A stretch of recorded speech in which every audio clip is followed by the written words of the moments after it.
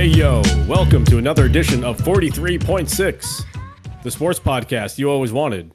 I'm Dustin Perry, and I'm joined by James Key. Hello, James. I couldn't find my mouse, so what you just heard was me trying to stop the music, but I couldn't actually find it, so my apologies. That sounds about right. And Maddie Key. Hello, Maddie.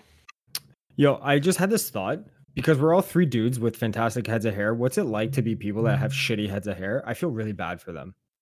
Depends. I feel like I'm getting there eventually. No, man. You got a nice salad bowl up there. You're good. And it's not like you have you don't have the brawn for sure. You don't have the brawn hairline though. No, that's the thing. Like the hairline is still holding up, but like it's definitely thinning in the middle. And I'm like, this is probably only gonna last for a couple more years. And it depends though. Some people pull off bald really well. Brad Myers pulls off bald wonderfully. Yeah. Brad's a better looking guy bald than he ever was. Did you ever see him in those pictures from the UWA days when he had long hair? I don't know about long hair, but I've seen Brad with hair in those UWA days, and yeah, like it was. He had hair like funny. Down to his, I think if you his shoulders. You look at any of those pictures of us as like awkward teenagers, and we all look like idiots. Oh, speak for yourself, sir.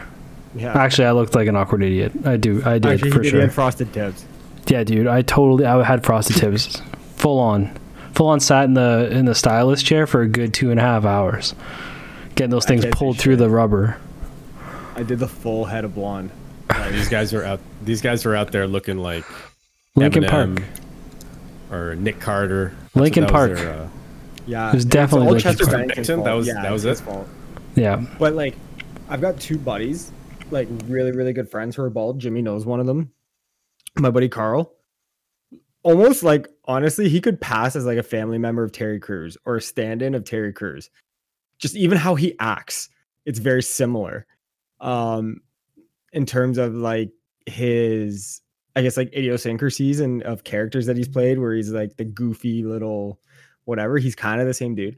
And then my buddy Nick, and I've seen a picture of Nick with like a beard and big head of hair, and man, he made the right choice shaving that bad boy off.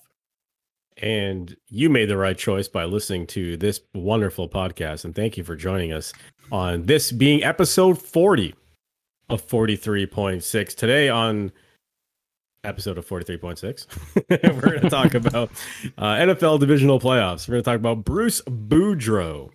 We're going to talk about Ivan Provorov, the Toronto Maple Leafs, the Toronto Raptors, and if we have time, I want to make a connection between the LA Angels and the WWE. But all that and a whole lot more coming up on this week's episode of 43.6, which of course is brought to you by Now Your Treasures, which we will talk a bit more about later. But before we do that, and after we talk about hair loss, we do like to talk about our week and everything that has happened since the last time we discussed on this podcast. And Maddie, we're going to start with you this week. So I realized because you got a big package today, essentially. I did. Well, thank you. Well, big package every day, but like obviously we're talking about something else now. Stop. But yeah, I entered the world of VR. I'm entering the Matrix. And dude, it's one of those things where when I got it and I was setting it up, it was one of those things where you set it up and you're not doing anything, but you're like, this is awesome. You're just like doing the tutorial. It's like, it's literally like set your boundaries and you're like, this is so cool. Not even that. I was like clicking the menus and I was just going back and forth between different menus with the controller and shit. And I'm like, this is awesome. And then I'm deciding what workspace do I want. I picked the Asian resort in the mountains, and I also have a Crystarium. So that's pretty cool. Downloaded like your Amazon Prime VR, your YouTube VR, your Netflix VR, which I mean, the Netflix one I kind of get, but I don't, because it's, if I want to watch Netflix, I'll just fucking sit on my couch and watch Netflix. I don't need a VR headset. The YouTube VR I like because there's like dedicated videos of, you know, travel or like roller coasters or things like that that are really cool for the VR experience. But like I said, I downloaded those, and half the time was me just, for those who aren't looking, I'm just like turning around, looking at everything around me and just clicking, seeing what shit on here is fun and whatever. And it's an odd experience. As you know, I was saying this before we came on. Your eyes tell you one thing, but your head's telling you another. Because unless you're wearing headphones, the ambient noise around you is still going to be louder than the noise being output by the machine. So you're hearing everything outside of you, but you're seeing everything through the headset. And because it's VR, it's not just like a goggle of a screen that you're watching, but you're looking around. You expect when you turn your head to like see your dog, but you see nothing. And it's one of the oddest sensations you go through. They do a really good job though of the audio being integrated from the headset into like where you are. Like the immersion that they create is pretty good when you're watching, when you're doing something that involves audio. Like it's pretty cool. I figure you should always wear headphones, and that's actually something I never even considered, like not wearing headphones.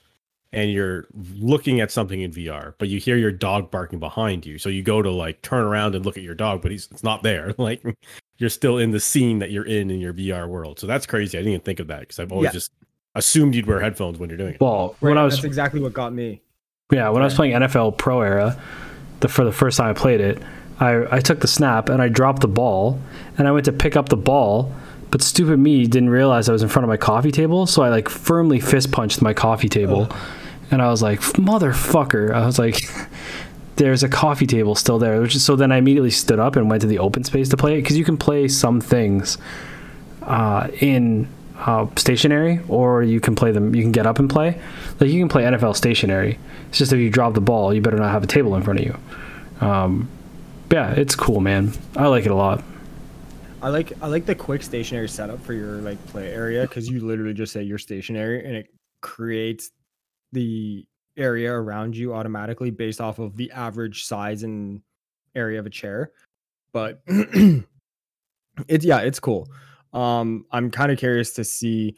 My main selling point was that there's mods out there for games that I currently play to play it VR, like Final Fantasy 14, because that's going to be a dream of mine to just be able to be in these fantasy worlds that, you know, they do their best with immersion, with music and sound and, you know, kind of creating the story around you. But the fact that I can actually kind of like be there now is going to be really cool. So that, also too, just another week of trying to figure out how to juggle, you know, a child with going back to work. I mean, I'm fortunate enough that I work in a place that they're so cool about, you know, the work from home thing, and, you know, really accommodating and be like, look, we get it. If you need to take an extra 10 minutes to go help your kid, whatever, go do it. You know, they're not some horror stories that some other friends have told me to being like, well, you're back now, like you got to focus. So really fortunate for that. But dude, literally eat, shit a ton, tries to sleep. Eat, shit a ton, tries to sleep. You were the kid. Yeah, I was going to say, that sounds like something I do. Well, it's pretty much where she gets it from is me. But it's just literally a poop factory. That's all she is. It's hard to reconcile that there's a human that doesn't do anything. Like there's a human that exists with you that really is very like ornamental. They're just kind of there, but they also depend on you for existence. It's weird. Well, that's one of the things that my boss had said to me today. He was just like, it's odd that they just go based purely off instinct and all they want to do is survive and they don't know how. Mm-hmm. So they just essentially yell and scream to say, I need something, but they don't even really understand what they need. And you're trying to figure it out it's really odd experience. I will say one of the oddest things is that she's 3 weeks old and already developing like really weird personality quirks or like weird things. Like she does this thing when I change her and I try to put her arms through her thing. She tucks her arms in and then gets this like mischievous, quirky smile on her face. Like she knows what she's doing and not letting me get her arms. Yeah. And like I try to fight her arms through and then she just slowly goes and smiles. But yeah, no, she's cool. She had me in tears just making funny faces the other day. But she's cute, but she better smarten up. start paying her way. Yep. Start contributing to that mortgage. Exactly. Jeez. Now I understand why my parents always said, "Hey, you listen to me. I pay for this roof over your head. You better fucking listen." And I was always, I said this last week. You realize real quickly that all the shit your parents used to say to you, you start saying to your kid, and you're like, "Fuck." Yep. Scary. They were right. Yeah, they were right. So yeah, it's my week. James.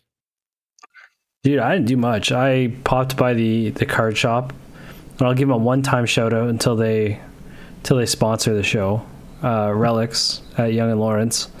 To grab a card for my cousin who sent a Connor McDavid rookie tribute from a set from that Upper Deck calls the Cup, and it's the highest end hockey card set you can get, and he had won in a break Connor McDavid autograph patch rookie tribute.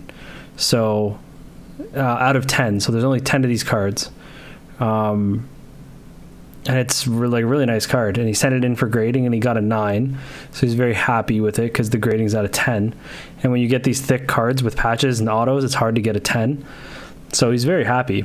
So I hung around there for a bit, picked up some little things for myself. What else did I do? Dude, I didn't really do anything, man. Saturday, kid went to soccer, much less kids stealing the ball, because I think they know now. They're like, I don't want to get called a cheater by this dude. Yeah, they saw the fucking guy in the Jets hat going to yell at us again. Yep. With my French vanilla cappuccino. So, because they know I'll throw it in their face. I'm not above throwing coffee in people's face. You've done it. That's what I mean. So what else did I do? Fuck, man, I didn't really fucking do anything. Binoculars. Yeah, dude, I fucking work and enter the world of VR. That's all I do. And even then, when I'm in VR, dude, sometimes I'm just fucking laying in bed watching YouTube, like just in VR, because you can move the screen anywhere. So I feel like it's funny when you're like, I'm plugging into the Matrix. When I was laying there using it, I was like, I'm such a piece of shit. Like, that's the first thing I thought, is like, I'm a piece of shit.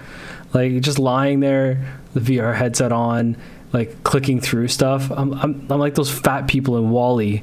Like, that's what I'm gonna be with this stupid headset on. So I immediately got up, took it off, and was like, maybe I should just listen to this podcast and go to bed.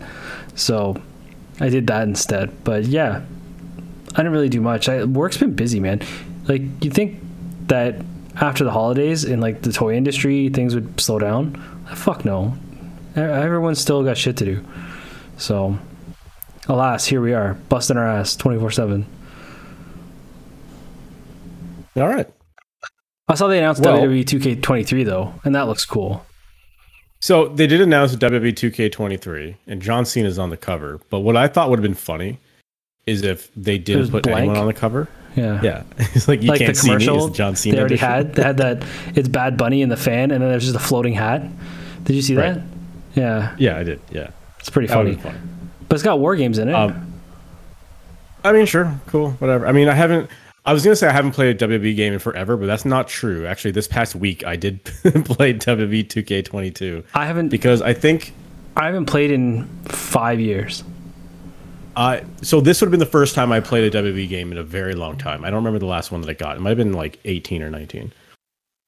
But it was on, I think it was on PlayStation, and it was like streamable. So I just said, okay, I don't have to download this thing. I'll just jump in and start playing it. And I did what I always do in every wrestling game. I'm like, oh, they have Shawn Michaels? Okay, I'm going to make his WrestleMania 12 attire.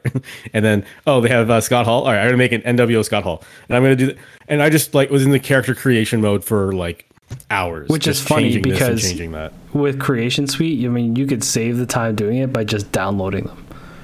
Of course. By someone who does it infinitely better than... Dude, we used to spend hours back in the day. Oh my God, just printing off sheets with the move sets and the creative thing. What game was that for? SmackDown versus Raw. No, it was No Mercy, because it gave you the slider stats too. We did one with slider stats in No Mercy. Was there? What was the one we did No, with it our boy wasn't Jeff? slider stats, but it was like the move sets, and it was like the attributes to set for like different characters and different guys. No, that Well, I was remember- one that had the entrances, and we did it with Jeff when he Yeah. created Judas. Yeah. We created a stable called the Backstabbers, and it had like Benedict Arnold, Judas, Just Brutus, and all people who were Cassius. traitors throughout history. Yeah. And Judas's move was called the 12 pieces of silver. So It was so fucking stupid. So but sacrilegious. That's the shit you do. yeah, I think it was SmackDown versus Raw 2007, which Yeah, it sounds like one of those because I remember also doing something similar like that. Go to like a GameFAQs website or something and print out all these like how to create these guys because like it would be use face number 45 and hair 72 and, yeah. and shirt 41 et cetera until you got like a formula essentially to create these guys. And I remember picking that game up because I got a bursary from university or college, and I went down and picked it up, and my buddy Jeff was with me, and we're like, let's go to fucking EV Games and buy SmackDown with this money I got for free from school. So we did, and I remember the first thing we did was we had this ladder match for it was Money in the Bank, and at that point we didn't know you could run on the ladder. So I remember like doing a move to him and whatever, or like he was getting the briefcase and I like ran up the ladder and knocked him off and like held the briefcase myself, and we both were like losing our minds that just happened, and ended up winning the match that way. And I remember that match. Fuck, man, we had some epic battles. Well, I did play some WWE2K22 and I did create a bunch of characters, and until I realized, what am I doing this? I just turned it off. Wait. Did you make a custom? Did you make a character that doesn't exist? Did you make your own guy? No, I did not. What? What are you doing? I mean, I did like, in previous years when I was like actually religiously playing these games, and yes, I would create myself and I would do a career mode. And all who that. was the go-to guy? Okay, if you created yourself, what was their name and what was the gimmick? I need to know this. My name was Dustin Perry, I believe. But what so later, as the games got more sophisticated, they implemented the ability to like put a commentary name in, or like the ring announcer would say your name. Yeah, Dustin, so whatever. Right. So I was never married to a name or a gimmick. I would just always go through the names that they had listed, and I would say, okay, I'm going with that name this game, and I will be that guy this game. So it was generally still always me, but around the name though, or would something like, would you ever build the guy? Okay. Yeah, so I remember one year it was like the Beast or something, and I'm Dustin the Beast Perry, and that was, and it would only go as far as like writing Beast or something on the ass of my tights or something, and that's it. Generally, like it wasn't. I didn't like, I don't know, go-to finisher. Paint myself. I'm just saying I didn't paint myself blue and made myself like super huge like Beast from the X-Men. Like it was just a nickname. Finisher, I usually did a DDT of some sort. I was a big Raven fan back in the day, so a lot of DDTs. I was a Steiner Screwdriver was always one of mine, or a Shining Wizard. I have a soft spot for a good Shining Wizard. I picked the Shoryuken because they put it in there. Okay, nice. But as the games went on, like I think I started using like Canadian destroyers and stuff like that as they got like more modern. But yeah, I was always gravitating towards a DDT. Somewhere some Ontario vet is like typical indie guy using a Canadian destroyer, even in a video. But at least I use the finish. Not like these fucking guys now like doing a Canadian destroyer and kicking out at one, or like doing a destroyer off the top rope and like go for a falsie. Like what? Just sewering the move. I was watching a clip recently from this past weekend. I'm not going to mention the wrestlers involved, but it was like one of the craziest looking spots I've ever seen in your life. And they kicked out at 2. I'm like, so what's the finish? Is it going to be a shotgun blast to the chest to finally fucking pin him? Like at what point? Like this is what kills me about. I will say, to counteract that logic, here's the thing. There's something to be said about kicking out at 2 for something extreme, going another 5 minutes or 7 minutes, and the 5 minutes or 7 minutes themselves being what puts it over the edge. Because the longer, like think about triple overtime in a hockey game, right? Like A goalie makes an incredible save in the first overtime. You're like, he can stop anything, and then they're just tired by it's just over. So to me, there is some logic. I mean, if you do too many of them, yes, but I think you can get away with time being the ultimate reason that someone gets pinned with something different. I understand what you're trying to say, and you're not necessarily wrong. It's just, if the whole purpose is like building to a finish and building to the crescendo, or you're at the pinnacle of the ride that you've taken these fans on, why would you hit that moment and then come back down and then pin them? You know what I mean? Like you've hit the peak, you've hit the climax. It's like a movie. It doesn't end when Superman wins. He has to go back and talk to Lois for 5 minutes before the credits roll. No, but the movie essentially is over. Like you can say that talk with Lois after is like the post match interview they did with Joe Rogan, right? Like it's sure. I don't know. I'm just saying, if you have the ability to end on a high note, end on a high note. And like there's too many times. What was that spot? Was it Matt Riddle and Mia Yim? Or was it they did Destroyer off the top? That's what you're talking about. Yeah, who was it? Or was it? It was Riddle and Kimberly. Yim, I think that's what it was. All right, I don't remember. That one was crazy. In any event, I'm just saying sometimes you need to just. So, I even saw it on AEW this week or the week prior, whatever it was. I think it was Danielson and Takeshita, and who am I to criticize Bryan Danielson, right? But like he hit the whatever the fuck knee that Excalibur calls it. I don't know. Everything Excalibur calls has to be in a different language. So it's like the Woo Psycho knee or some bullshit like that, right? And he hits it, and the crowd goes nuts. And 1-2, he kicks out. I'm like, okay. And then he puts a submission on him, and he taps, or like, I don't know if he tapped out or he fucking passed out or whatever. I'm like, you had him. Like they were, like the people were up here. And then he put the submission on him, and now like half the people in the crowd didn't even realize the match ended. But again, I kind of get that, because you have a moment where you can escape, and then once you're in the submission, it's the realization there's no escape. You're toast. And that's why you tap out. I get it. But you're able to, and we're going too much on this. I'm just saying, like, you have the ability to create saying. Whatever finish you want. You're going from the position of where the crowd is in and out of the match, and I'm thinking like combat logic, which isn't necessary. They don't always marry, and I get that. Yeah. Okay, so over the weekend also, very quickly, I did go to my local Circle K. Nice. And I had a coupon for a Canadian or Coca-Cola vanilla with coffee. The Darcy Tucker special. Is it? I don't know. This is weird. Don't know if I'll ever buy this ever again. Sorry, that's old school. Back in the day, which was a Wednesday. What years did we work at the IGA? That's remember Coke Black? Yeah, 07. Coke Black was a thing, and there were small bottles of Coke mixed with coffee, and it was called Coke Black. And it came out. That's what it needs. Also, kind of racist. Just to call it Coke Black. I don't know if that's racist. I don't think that's racist. They call it Coke White. So no, it's black because like black coffee. I get it. Makes sense. Right. Anyway, Darcy Tucker used to drink that before every game. A cup of coffee mixed with a can of Coke. Could you tell? Yeah. Yeah. Just look at his face. His eyes. Do you like it? But yes, you don't I like did it, go. But yeah, it's okay. I don't know. It's a little weird. I appreciate the vanilla of it because I'm a big fan of vanilla Coke. That's a S tier beverage right there. Is the vanilla Coke that we don't get very often. Don't give me that look, Maddie. What the fuck? You're gonna say that like Pepsi hint of lime is a better option? No, actually, it is. It is. It legitimately is. That was a good choice. Or Pepsi Twist. The lemon was fantastic. Yeah.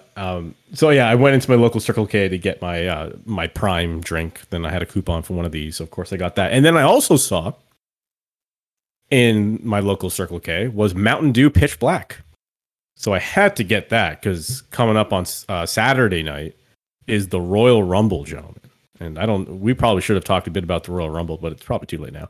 But Royal Rumble is this coming Saturday, and there's a Pitch Black match.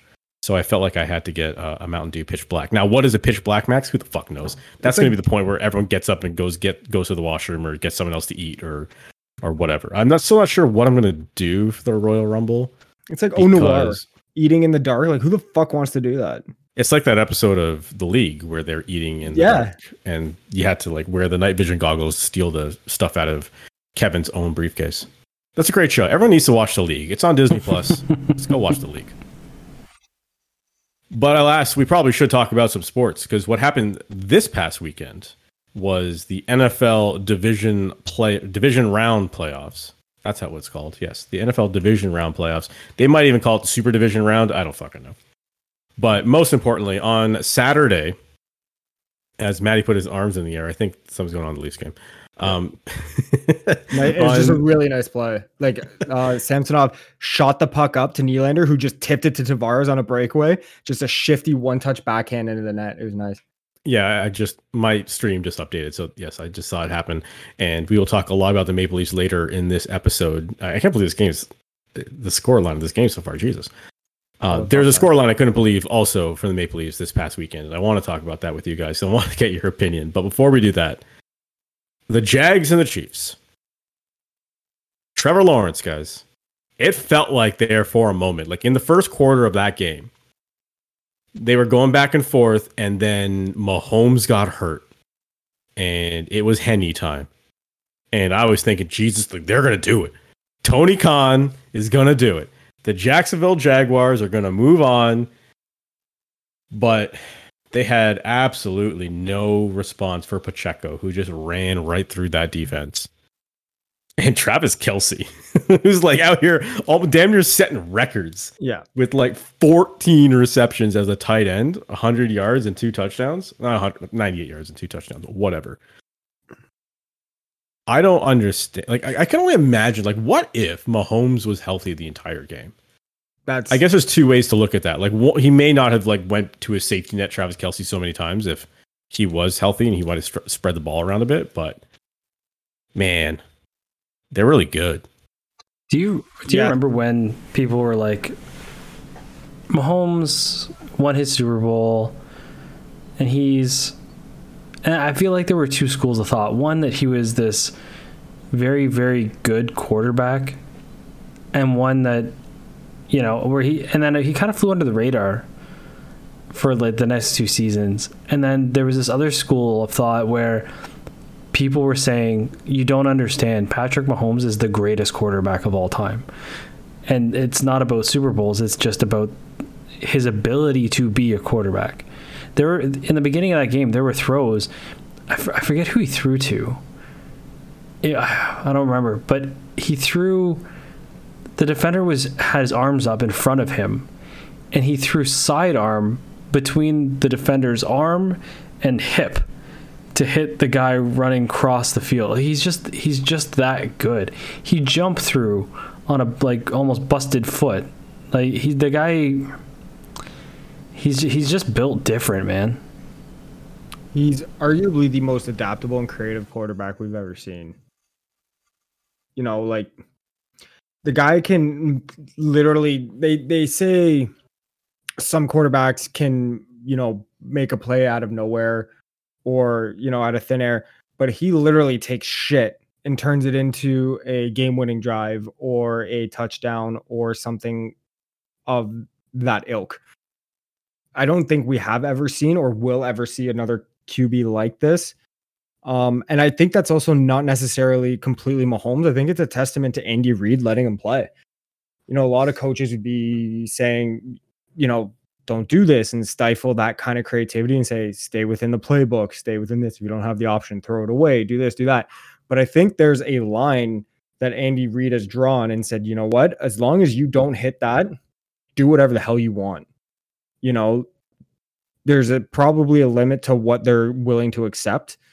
But I think, you know, they just let him go out there and create. So if you don't see something, think on your toes. And it plays to his strengths to be able to do that. Kelsey's a monster. He might go down as the greatest tight end ever. And I also want to say too, I think Trevor Lawrence is going to be as good, if not better, than we all thought he would be. I think long term, it's still early. It's his first playoff appearance and everything like that, but he's going to be something different. And it's going to be exciting. What is it with teams not leaning in on what worked for them in the playoffs? I find that, and this is a good example for the Jags, Evan Ingram was non-existent in this game. And I think we were all upset about Evan Ingram not being involved in this game. I think all of us collectively had on different parlays. Yeah, we all did. Over X amount of yards. I don't remember how many yards it was. It wasn't even a lot. It was like over 40 yards or something. Like, yeah, hell yeah, I'll take that bet. Oh, but the guy throwing to Kirk. Yeah, the guy has been a vital part of the back half of your season and just non-existent. And the Vikings not throwing to Justin Jefferson ever, like the week before. It doesn't make sense. Or the Bills to Dave. Yeah. I think a lot of that comes down to the overthinking. The NFL is full of overthinking. It's a chess match, and you think, rethink, adjust, and whatever. That I think the Chiefs are fully happy being like, Jags, play your game. We're going to play our game, whoever comes out. But they thought, hey, their game plan is going to be stop this. And they just didn't throw the ball to him or give him the ball. And, it, like you said, it hurt them. And I think that's ultimately that overthinking probably cost them a closer game. Do I think they would have won it? Probably not still. But I think it would have been, a little tighter. Now, the night's young for that team. The night is very young for that team. Oh, yeah. The Jags, I think next year Jags are going to be something serious, because they could think of it like this. If Lawrence's ascension to becoming next level and, a top 5-10 quarterback in the league, guys are going to want to play with him. That team's exciting. I mean, now you're going to have guys who are going to want to go there. Could you imagine if Diggs just gets pissed off, leaves Buffalo, and goes to play with Trevor Lawrence in Jacksonville?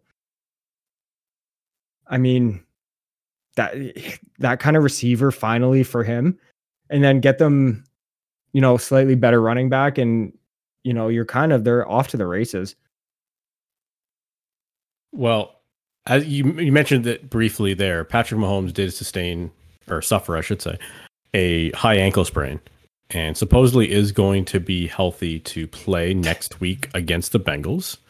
Which I don't see why he wouldn't. I mean, if he came back and played in this game against the Jags, I don't see why he wouldn't play the following week against the Bengals. So that should definitely be a fun matchup. Before we get to that one, there's one other game on Saturday. That was, of course, the Giants and the Eagles. Not much to say here. The Giants were lucky to be in the spot they're even in, and the Eagles were just coasting to the bye for the NFC. So this was a mismatch entirely.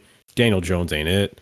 I think Saquon Barkley is real good, but I think you may see him in a different uniform next year. I think the Giants are going to have a very different roster next year. See, yeah. I'm of the other school of thought. I actually think the Giants are going to run this back. You look at, name me one receiver on the Giants. Sterling Shepard. Okay, name me two. Sterling Shepard. Yeah, so that's what I'm saying. They traded Kadarius Toney to the Chiefs, and everyone thought the Giants had a chance to knock off the Eagles. Daniel Jones had a pretty good year overall. Is he an elite quarterback? No. Is he top 10? I think he's probably nipping at the top 10. In the league in terms of, listen, he made the playoffs. A lot of other guys didn't. So I would argue they have something with him. So you surround him with some more weapons, and it depends. I mean, like you said, you can't just throw to Sterling Shepard and run the ball with Saquon Barkley and expect to be 100% successful. So, we'll see if they get I think Jones is better than he gets a lot of credit for. So yeah, I don't think the Giants are done. I think they're gonna continue on the trajectory. But I don't disagree with you. If they lose Saquon, I think it's toast. But if they can convince him that they're building something, then I think he'll be all right. I think it's going to be a struggle for them to make it next year. Like seeing some of these teams, like you said, the Lions will be better, the Bears will be better. I mean, the Bucks, depending on who they get for QB, will still probably make the playoffs. You have the Niners. The Seahawks might be a little better and kind of get in again. The Rams may bounce back depending on what goes on with guys like Aaron Donald and their head coaching, and you expect the Cardinals to be a little better. I just think the Giants, this was a perfect storm for them to get in to the playoffs. I just think that there's a lot of teams that will either underperformed this year or will be better next year. So I'm just looking at the Giants roster because as you pose that question to me, I'm like, I was jokingly saying Sterling Shepard. Like that was the only name I could think of. Like Sterling Shepard played 3 games this year. Darius Slayton was their number 1 wide receiver. He had 700 yards and 2 touchdowns. Like as a team, they had 17 receiving touchdowns. How much did Justin Jefferson have? I feel like Jefferson alone had more touchdowns than the entire Giants offense.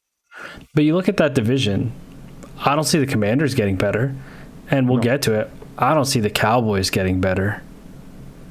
No, but they also went, 3/4 of the season without Dak. Cool. Well, probably for the better. No, I mean, it may have been. Cooper Rush wasn't playing poorly. No, he wasn't. But you could argue Dak is a seasoned quarterback, not a playoff quarterback. Well, I guess we might as well go there now. Our Sunday night matchup was the Dallas Cowboys against the San Francisco 49ers. And the 49ers ended up winning that game because Brock Purdy does not know how to lose. He is still an undefeated quarterback in this league. He may never lose. He only has 2 more games left to play, potentially, and he could go down as go in history as something no one's ever done.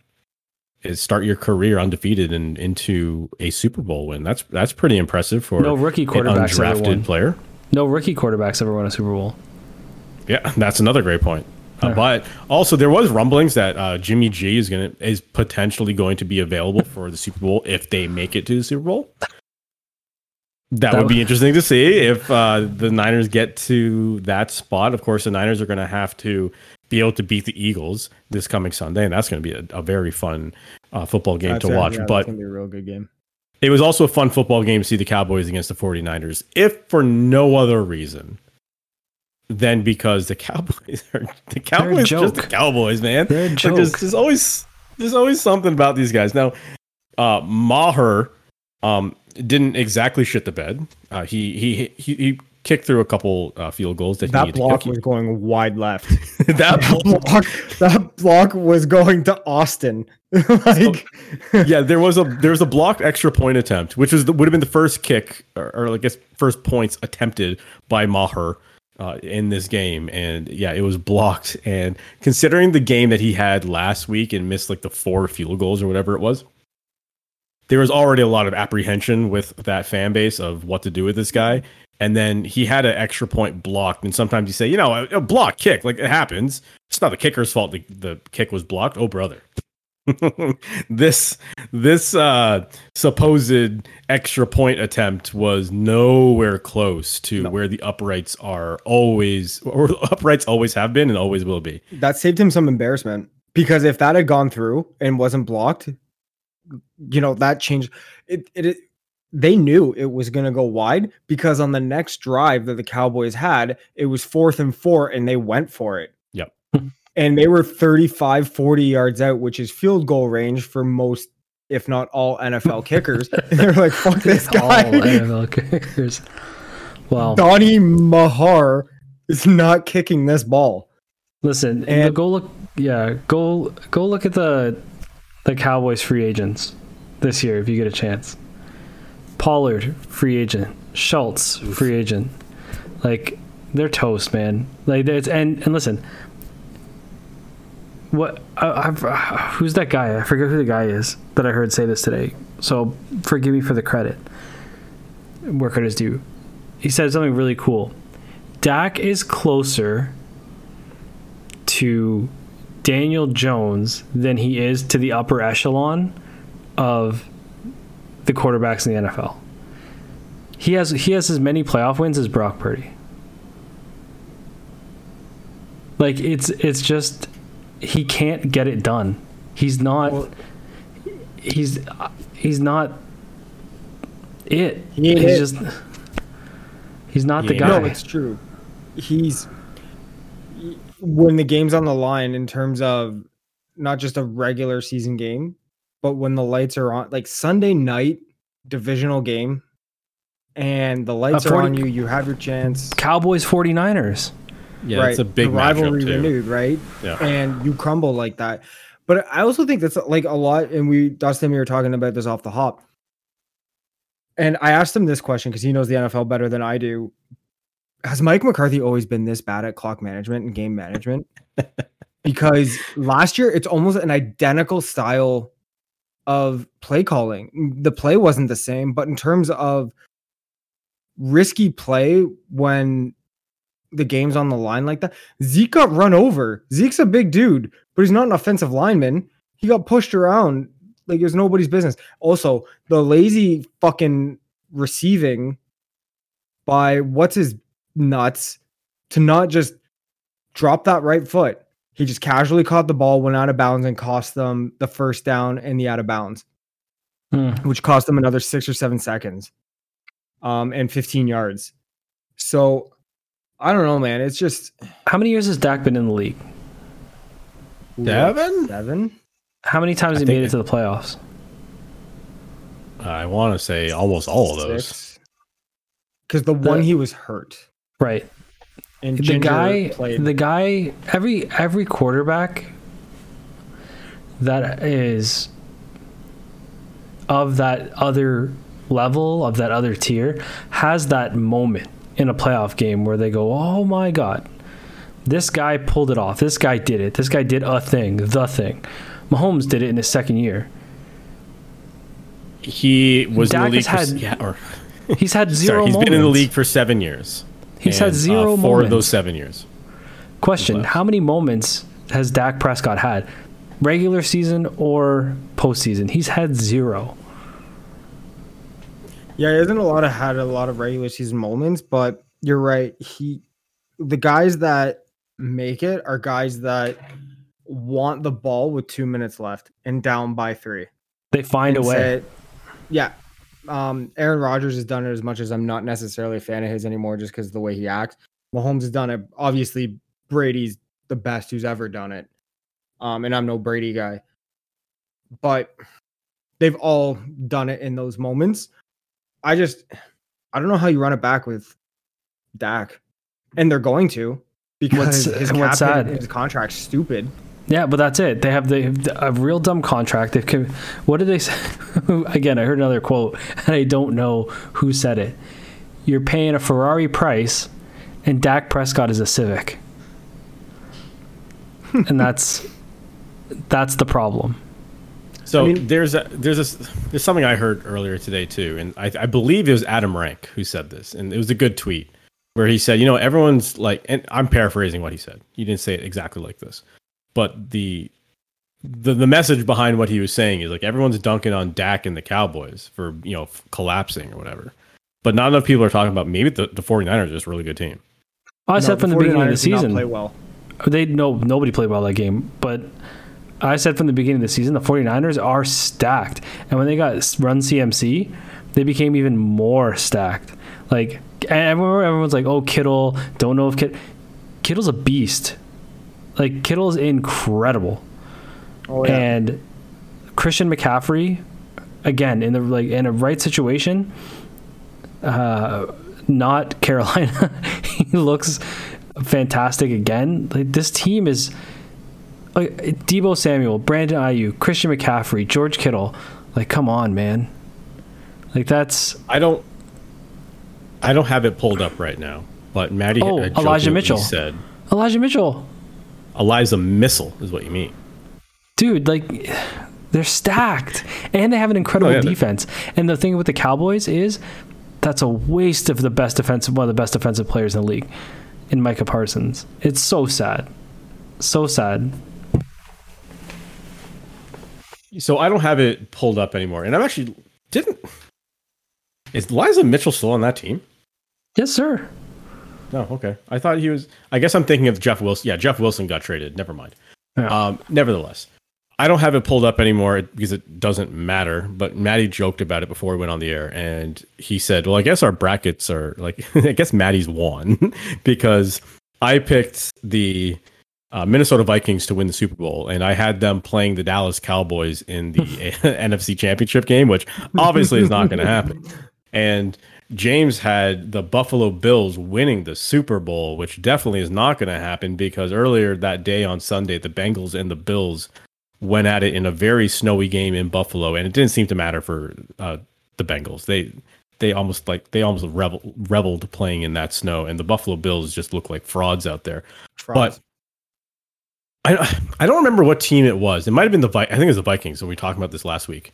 We were saying they're like the Maple Leafs of the NFL. It's the You Buffalo said they were Bills. like the Maple Leafs. I say the Maybe- Cowboys are the Leafs. Maybe I said it, and at least the Cowboys won a playoff game, so that's hard to make that connection. And I guess same goes for the Bills as well. But there's a lot of that vibe going around with the Bills, with the Cowboys, of being like this team that has such a loyal fan base and following, and everyone talks about like they're going to do something special, but always disappoints their fan base. It was in the end it of was the And Red Sox and the Cubs, right? Same shit. It happens. The Bills, though, how Maddie said it last week. Losing Von Miller was devastating to the Bills. Joe Burrow had college level time to throw the ball. There all was game. no pass rush whatsoever. Zero. You It know, didn't exist. and the Bills should have. And to the Stephon Diggs comment, the Bills should have fucking roasted the B, C, D grade secondary of the Bengals. Not even that. 3 out of the 5 starting O linemen for the Bengals were out. 3 out of the 5. The money they threw in to improving that O line, and Gone. 3 of the guys were out. If you're honestly, I'm shocked, regardless of not having Von Miller, that it wasn't you blitz all day and choke the shit out of. He's a third Joe year quarterback, right? Like, you got to pressure him. You got to have him make mistakes. And dude, they're in the snow. Right. That the Bills should have been, that's their element. They should have played much better. Not only were they at home, but Josh Allen wants to be. Does this sour Josh Allen on being a top 5-10 quarterback? Dude, he went no. Well, I don't think top 10. I think top 5 maybe. I think if we tried right now, we could probably name quarterbacks we would put ahead of him in terms of top 5. But yeah, the four for sure that are still in it. But well, I don't know about Purdy, but the remember when Allen needed Tommy? Do you think he actually needs Tommy John? Like, do you think his elbow's fucked? Because it was just before the Jets game, he had a pass where he got his arm pulled back and he fucked his elbow up, and he's played through it since. But I don't know if he's 100% healthy, but that Well, he got gifted a call too, because there was one that should have been a fumble, but they said it was forward motion on the pass, and it got knocked out of his arm. But or I like Dustin's San Fran comment, are we downplaying how calm, cool, collected, easygoing, and focused Joe Burrow is? I mean, the guy is locked in. That team hasn't lost since October, apparently. Is that true? I mean, I wouldn't doubt it considering the Bengals started horribly at the beginning of the year. So, yeah, they would have had to have gone on a run to end up 12-4. They look good, man. And look, at the beginning of the year, we believed the Bengals were going to be a good team. Like when we were doing our suicide pool, I think I took the Bengals like week 1. It's like, well, these guys were in the Super Bowl last year. They haven't gotten any worse. So, like, why wouldn't they be just as good as they were the previous year? So I think they are hitting their stride right now. And it was a dominant performance, too, against the Bills. Yeah. And it was a statement is what that game was. So them next week against Kansas City, man, they have a chance. I would say they have more. They may be the favorites, especially with Mahomes not being 100% healthy. We are very lucky for the Final Four teams and the games that we're getting this year in NFL football. This is fantastic. I mean, that Philly Niners game is going to be awesome. Interesting that you say that, Maddie. Even though Kansas City is the home team, right now, the Vegas odds, Cincinnati is favored by 1. Wow. So a lot of money coming in. So still a the away team. Yeah. But, so you usually give the home team 3 points, right? So the Bengals are actually being favored really by 4, which is incredible. You know what? I kind of like those odds. I might put some money on the Chiefs today. So before this line changes any more than it does. But you make your bets and your own personal opinions. Don't take mine. Please, don't take mine. I would say this, though. Diggs was visibly frustrated. Oh, yeah, he was. At the end of that game. Yeah, thank you for bringing that up, because I did want to talk about that. I thought it was embarrassing of how he was reacting to whatever was going on between him and Josh Allen. And Josh Allen was just ignoring him, though. Yeah. Like, he wasn't even looking up. Like, he didn't. So I like to believe that this is probably the last game we see of Josh Allen and Stephon Diggs playing together. Yeah. Which is unfortunate, because those guys were, when they click, boy, did they click. And Diggs was probably top 5 in the league in receiving yards when they worked well together. And obviously it didn't down the stretch. And I think Gabe Davis became that number 1 target for Josh Allen down the stretch. But, well, we were talking about it. And I think James mentioned it already on this show. But, like, Trevor Lawrence thrown to Stephon Diggs could be lethal. Well, I will say Diggs tweeted. Did you guys read his tweet? Yeah, he was like, do you want me to just enjoy losing? Nah. Do you want me to just feel good about how the result? Nah. Yeah, he said, want me to be okay with losing? Nah. The second tweet said, want me to be okay with our level of play when it's not up to the standard? Nah. And then his third tweet said, it's easy to criticize my reaction more than the result. Ironically, though, his brother... I'm criticizing both, actually. His brother was the last man out of the locker room in Dallas, which is weird that they behave differently in that way. I don't know, man. Things were peachy keen in Buffalo at the start of the year. Like, sunny sky, like everyone was picking them as beasts of the East, and it was just... You know what it was? It started going down, and I'm not just saying this. When they lost to the Jets. But it lines up perfectly. Then all of a sudden people started to sour a bit. They started to dip in their play. They just didn't look right after that. And then Von Miller gets hurt. It's just, I don't know, man. There's going to be a lot of shift this year in the NFL in the offseason. Like, a lot of, and not just your third or second and third tier pieces, like top flight players are moving. Yeah, I think there's going to be shuffling of the deck for sure. Diggs is going to be gone. I mean, is he a free agent? I don't think he's a free agent. Well, nevertheless, if he is or he isn't, I think there is going to have to be some changes in Buffalo. And I think you're right, where the Jets definitely did derail the Bills when that matchup happened in the middle of the season. It's almost like the Jets are the kryptonite to the Superman that is the Buffalo Bills, and now that they've been affected by this kryptonite, they're just falling apart at the seams. Oh, he extended to 2026. Yeah, but like, I mean, we all know how the NFL works. If he says I'm not playing here, they'll move him. I was just going to say, NFL contracts don't mean anything. They could cut him tomorrow and doesn't get any of that. So it's the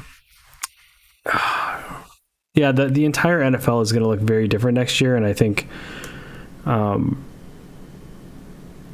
that you can't have a disconnect, and hopefully they can harmonize and figure each other out between Allen and Diggs. But again, going back to that thing about why are teams trying to galaxy brain it 2 games before the Super Bowl? Like, you got there for a reason, you did it a certain way, and then you just abandon all ships on the way in. Like, it doesn't like, man. Well, think about all these. That, like, why cut your formula? Because I guess you think that they got you figured out, but no, dude. Like, chances are you've played them throughout the year, too. Like, I don't know. It's weird. I don't know. Maybe that's why I'm not that's why I'm not an NFL coach, because I can't fuck it up. Don't hide your thighs. Notarize. So yeah, like, so I'll say this. I say Bengals over the Chiefs, and I say Eagles over the Niners. I'm going to say Chiefs over Bengals and Niners over Eagles. I can't. Dude, any one of these teams is more. That's the best part about this, is I think any one of these teams is deserving to win the Super Bowl at this point. You're not looking at any one of these teams like a Minnesota or whatever and saying frauds. Like, they're just these. It's been the top. Like, the best teams are the teams that made it, which is fantastic. And I know we like a Cinderella story from time to time, and you get a little bit of one in Brock Purdy, but we called the 49ers being an incredible team from the start of the year. We called the Eagles, remember, not a lot of people talking about the Eagles, and we said the Eagles look at what they've done, and we called that at the beginning of the year, and now they're here. We downplayed the Chiefs a little bit, but that's our bad, doubting Mahomes. And we all knew the Bengals were going to be good, and then they got off to a shitty start, and I think we were in a little bit of disbelief. But yeah, I don't know. I can't pick. I'm absolving myself from picking. It's too good. Well, what also is too good to be true, honestly, is our proud sponsors, Now Your Treasures. Because Now Your Treasures are purveyors of licensed fine art prints for movies, comics, TV, and video games. Sourced from galleries in the US and UK, which include artists from all over the world. Visit Now Your Treasures on Instagram. Send them a DM, 43.6, to receive 43% off any order. All orders are shipped with tracking and complimentary insurance. View the entire ever-expanding inventory at nowyourtreasures.ca or .com. That's Now Your Treasures, NOWYOURTREASURES.ca or .com. And remember, head over to Instagram, go to Now Your Treasures, send them a DM, 43.6, to receive 43% off any order. Now, also, keep in mind, the Vancouver Canucks are also 43.6% smaller in terms of their front office right now. And actually, no, it might be 43.6 larger in their front office, because they hired a bunch of dudes to take over for Bruce Boudreau, who finally got the axe this past, or I guess it was yesterday. I was going to say this past weekend, but it was yesterday, and Bruce Boudreau finally got relieved of his duties. And I say finally, not like the guy's an asshole or something. He should have been let go a long time ago. It's because the Vancouver Canucks clearly made this decision, like, I don't know, 3 weeks ago? And had openly been saying to people that they are looking for the replacement of Bruce Boudreau, even though the man was still behind your bench. And the fan base didn't want Bruce to be let go. The players didn't want Bruce to be let go. But nevertheless, it's Jim Rutherford, I believe, the president or whatever the fuck of the Vancouver Canucks, who honestly, Boudreau's not his guy. Like, he came into this organization and Bruce is already in place. And I think that's always the issue you run into when you have the president not hiring the coach. And like, this wasn't my guy to begin with. And I suppose Rick Tocchet is going to be the guy that he always wanted. So Boudreau's now available on the open market. I would love to see the Maple Leafs pick him up in some form or fashion. If they said, yeah, like Bruce Boudreau's now the equipment manager or something, just so when the Maple Leafs do win the Stanley Cup, he would do it. I think they will. I don't. You can't have that kind of talent out there for the picking, and the guy's clearly sentimental. And what they did to him by players. Dude, what they did to him was atrocious. And it doesn't, fuck Jim Rutherford, but also, fuck the Aquilinis. It starts there. What a bunch of morons. I don't understand how you can drive a team into the ground the way... And I was a Canucks fan in the 90s. Pavel Bure is one of my favorite players of all time. That Trevor Linden team is in my pantheon of favorite teams. But how you fuck that up between the Ekman-Larsson deal, number one, like that's Well, it starts with when they made, who was it, Jim Benning, or who was the GM just before Jim Benning, go out and get Louis Eriksson way past his expiration date. Yes, started there, and I think they got Ekman-Larsson in exchange for Dylan Guenther. That and hurts. a first round pick, I think. Well, he was the first round pick, or was there more? I think there was more. So that's painful. And Here's then what I understand though. What purpose does this have? Replacing him now? Like, are the Canucks going to like go on a run here and make the playoffs? No, they should be trying to fail for Bedard, right? So right, and like, are they not still planning to move Bo Horvat and Brock Besser? They are. And Besser. Okay, so like, so what's the goal here? Like, why are you running Boudreau through the mud and placing all this on him? Do you think you get some leeway for Tocchet to establish his footprint without any sort of stakes, right? I guess you get a half season for him to build a relationship with players without any sort of expectation or repercussion, right? So it goes back to the Aquilinis being shit. They want them to try and salvage as much as they can and squeak into the playoffs to get those home playoff dates and to get the money from those home playoff dates. You don't do this. You just let them horror check the shit out of this season. You get rid of Boudreau if you want to, fine. You either make someone the interim in between that's, an assistant, and just say ride the season out. If you want like an actual rebuild and get the pick, you go full Peter Horacek, but they didn't.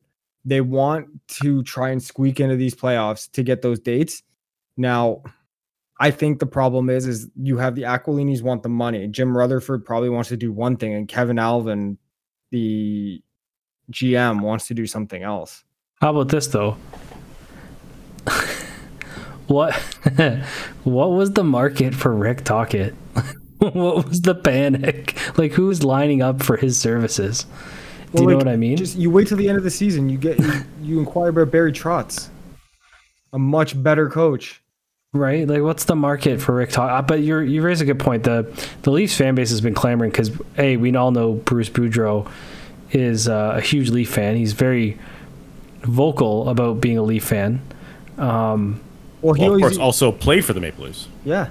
Well, he also talked about when he was in Vancouver, he would like rush past games to see, or he would ask reporters what was the score of the Leaf game. Yeah. He was a very unabashed Leaf fan. So I don't, in the same vein that they brought on Sergei Gonchar to be a defensive development specialist or whatever the fuck they called it, DDS. Sounds like a finisher. Well, it's a dentist. Isaac Yankum, DDS. They could bring Boudreau on to do whatever, a consultant, whatever. Just it's not like he's going to probably command a lot of dollars, and B, like even just to the end of the season, like just. And I don't know if the Canucks have to like do something with rights. Do they have to? No. So the way it works in the NHL is, and this is why Mike Babcock didn't start interviewing until I think this year. If you're fired as a coach, they have to pay you unless you get a job with another team. So, right. But typically the job has to match what your previous contract was unless negotiated upon. So Babcock wasn't going to sign for anything less than the $8 million as a coach, and no team was going to pay him $8 million. So he was like, no, I'll just sit. Yeah. So we'll see. If the Toronto Maple Leafs want to pay me $8 million to not be their head coach, I'm okay with that deal too. Yeah. Well, I mean, and all you would have had to do was try and push Freddie Gauthier out there every other shift, and you could have been paid $8 million. Force feed Freddie Gauthier down the throats of the NHL. 6'10" every time he steps on the ice. It's a clown organization, the Canucks, man. Right now, how they handle Boudreau, how they're handling. Well, there's also the Tyler Toffoli, or sorry, not Tyler Toffoli, Tanner Pearson, like the botched surgeries of his injury to put him out for the year. There was one, and there was like, oh, it's a setback, and then they had the doctors out there talking about, yeah, there was a setback, and then the doctor had to actually come on a press conference and say, any one of these guys I would want doing surgery on my family. Like, you don't worry about botching a surgery for a player and then drag him out like that. like the doctor. So I just think, it's just sad to see such, a good person. Like, you have coaches in the NHL who everyone knows are shitheads, like Mike Babcock. He would not have gotten that send off, but the fans chanting like, Bruce, there it is, and like, we love you, Bruce, and all that shit. And then they sewered that dude for a week like that. Like, if you're a coach, like outside of Rick Tocchet, who clearly wanted back in coaching, and this is probably going to be his only entry point, why would you want to, one, go coach for that team? And if you're a player, two, why would you want to go play for this team? They get a criminal to coach their team instead of Bruce Boudreau. And you know what the funny thing is? Kevin, the first time I interviewed Kevin Owens, I asked him if he was into sports, and he was like, "No, I don't follow sports." He told some story about how somebody was watching sports, and he stayed up in his hotel room with Eddie Edwards watching Cops instead. But he's like, I could give two shits about sports. Bruce Boudreau is a huge WWE fan, and they did this thing at I think it was the draft, where Kevin Owens came out and surprised Boudreau, and Boudreau was like a kid, and then he got starstruck. He like a total child meeting his hero. Yeah, Owens tweeted that Bruce Boudreau is a good guy, because even he, a guy who doesn't give a shit about sports, understands that this is terrible business and terrible ways to treat a human being. The Canucks did. Like, you just don't treat someone like that, especially being, a National Hockey League team where the kids look up to stuff and they hear about it. It's just not good, man. I'll say this. A guy who stuck it out for you. Coming to them. Oh, 100%. I hope they get 13th in this fucking draft. I really do, because guess what? The delta between Connor Bedard and the number 2, 3, 4, 5, 6, is a huge gap. So fuck them. Like, I thought it would have been a cool story seeing Bedard go home, play for his childhood team, favorite team, whatever. Similar to would have been same for Connor McDavid to be here. But man, now I want them to lose out and get the number 2 pick and watch them scramble to try and trade number 2 and everything under the sun up to get number 1. And whoever has number 1 to be like, go fuck yourself. Bedard's a generational talent. And you know what sucks? The fans don't deserve that, because they truly stood behind Bruce and they love that guy, and they don't deserve what's coming either. They did ride on a Stanley Cup loss, so they kind of different fans now. It's a different generation. That's a good point. I totally forgot about that. Yeah, but they do deserve everything coming to them. Well, speaking of another trash organization, how about the Philadelphia Flyers? So, if you didn't hear this story, it was Pride Night. I think it was Pride Night across the NHL, actually. But if it wasn't, it was Pride Night at least for the Flyers. And during warm up for Pride Night, all the players on the Philadelphia Flyers would wear a rainbow-inspired Flyers sweater. And absent from warm up was Ivan Provorov, who didn't want to participate, didn't want to wear the rainbow. Provorov did play in that game, and then after the game, John Tortorella was asked about it, the head coach, of course, of the Philadelphia Flyers, and shortly thereafter, Provorov was asked about it as well. Like, why did you not wear the inclusive sweater that literally just says hockey's for everyone? And according to Provorov, his religion does not allow him to support homosexuals. You're not supporting, right? So that's what's like. That's the thing that is just okay. So first of all, I don't know what Provorov's religion is, so I'm going to assume he's Russian Orthodox. Sure, I'm willing to bet their religious scripture doesn't say that you're not allowed to have sex with a same-sex person. Obviously, it'll never be that literal, and I mean, religious texts are designed to not be literal, so you don't take it word for word. It's supposed to be just lessons to live your life by. It's not supposed to be a letter of the law. That's what our government is for, sir. That's not what sir. That's not what religion's for. But nevertheless, who am I to tell you how to celebrate your religion? It's just so sad that there's so many people that think their actions don't matter, right? Like the way they're framing this is, well, I don't believe in this, and like my religious beliefs are such that I don't believe in homosexuality, so I don't feel right about wearing this rainbow on my sweater. When in actuality, all it's saying is this game that we play and we love is for everyone, regardless of what your sexual orientation is, regardless of what your gender is, regardless of what your religious beliefs are, sir. It's for everyone. So are you saying you don't believe it's for everyone, or are you saying you just don't like the gays? Either of those answers is not ideal.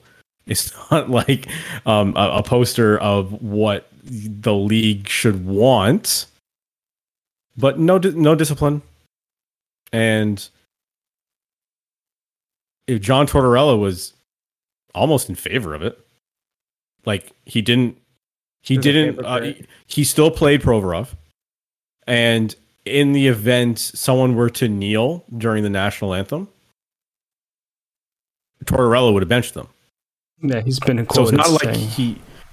you know what I mean? Like it's not like he is reluctant to discipline his players for making a protest. That's essentially what this is.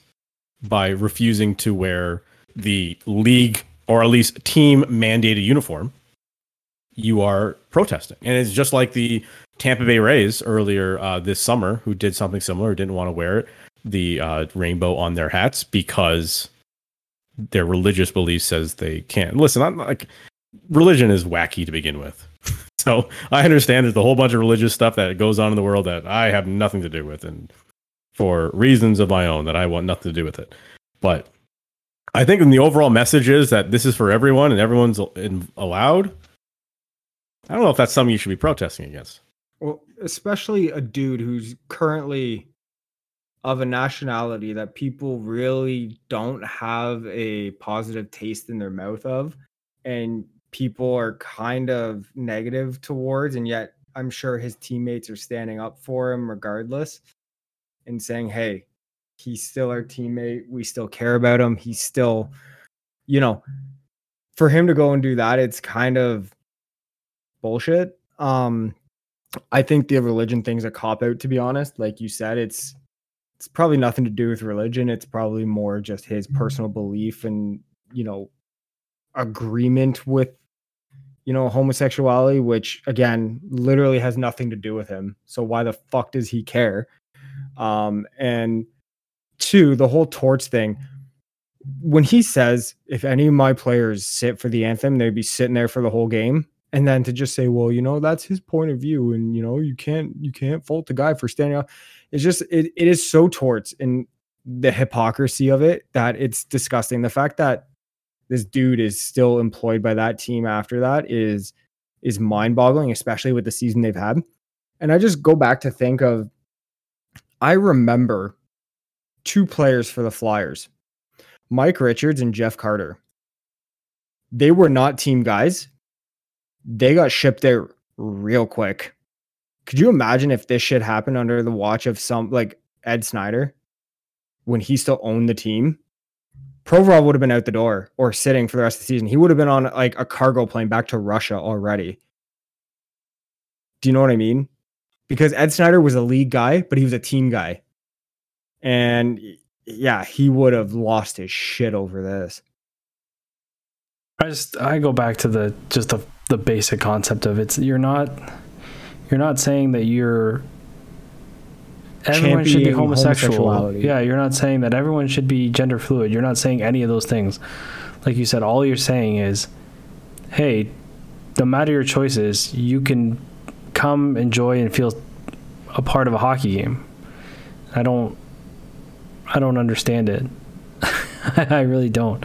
I don't understand the organization's response. We welcome all beliefs. Well, that's fine, but then, I mean, you're creating a cyclical argument where then I don't know. It's a very tough. It sends over, like, it's one of those things. If the whole team's not in it, the message gets broken, because now we're talking about this, right? And I think that's the problem. We're talking this moron. I think it's a testament too to like look how I guess all three of us were brought up to like be so kind of disgusted with this shit. Just whatever, because we were pissed about the Rays, we were pissed about this, and it just like we said, it's whether it's how he was brought up or whatever, like you said, it's not caring necessarily, or that's a terrible way to put it. It's not to say that you champion a specific lifestyle. What you're championing is inclusivity for everyone and all. To say that regardless of what your beliefs are, and the funny thing is the very people that he's excluding would be the first to stand up for his religion. If someone were to, kind of be very restrictive or condescending or however you want to put it, they would be the first people to stand up and say, hey, that's not right. Yeah, I think he doesn't understand that inherently the whole pride thing is, or whatever, is to welcome him too, right? Like, yes. It's just it's so fucked. And again, like I said, I don't know if that's an upbringing thing or a lack of education or it's a Russian thing. I hate to say it, like an Orthodox Russian. If you're gay, like, you go to jail in Russia. I don't know if that's 100%, but that's. You remember Tattoo? Yeah. Dustin remembers Tattoo. They did all the things he said, all the things he said, all that thing. Yeah, the big controversy around that because Russian, So I don't know. There's another Russian that's super. They're like a bunch of women. They've got a very provocative name, but they were banned from Russia from performing there, and they were Russian. I know who you're talking about. There was like protests about it. Yeah, that's what I mean. Like to people saying it's hiding behind religion. I don't necessarily agree with that because there is something to Russia and Russian Orthodox and homosexuality that's deep rooted in that. But I also don't think I don't believe in using it as a reason not to tell people that they can come to to reinforce the idea that they can come to a hockey game. I think hiding behind it would be like an empty excuse, and I don't want to say that it's an empty excuse because, like I said, there have been protests and people have been probably jailed and shit for stuff, So if he was raised and indoctrinated and what's the word I'm looking for? Conditioned. Thank you. A certain way, then I don't necessarily believe it as an excuse, but it's also not excusable either. Is kind of what I'm getting at. Yeah, the ignorance isn't an excuse. And I also think on a certain level, there's a level of hypocrisy here. Because if you look at, and I am on a website called pornhub.com right now. And if you go to their insights page, they every year they do like their year in review statistics or whatever. So can you guess what the number one viewed category of 2022 is worldwide? Girl on girl. Lesbian. That is correct. Lesbian, girl on girl is as it's been for the past 50 years of tracking porn stats. So I'm just saying, like, statistically speaking, Provorov's watching girl on girl porn, right? So if that's okay, maybe you should just wear the fucking rainbow, eh, bud? Yeah, you know what? He could. And I don't want to say this is it. And this is always like one of those outs to just kind of be an asshole to people about this shit. But it's like, maybe he's got some deep rooted conflictions that he has and he's just worried. Who knows? Maybe he's closeted. Who knows? Like, and I'm not saying he is, and I'm not trying to be like, you're a closet homo and that's why you're like this, right? It's maybe there's something to that and he's afraid and, for how people look at him back home and whatever. Who knows? And in all fairness, because I don't want to throw out like one statistic that is like favoring my argument and not looking at the other side of the argument.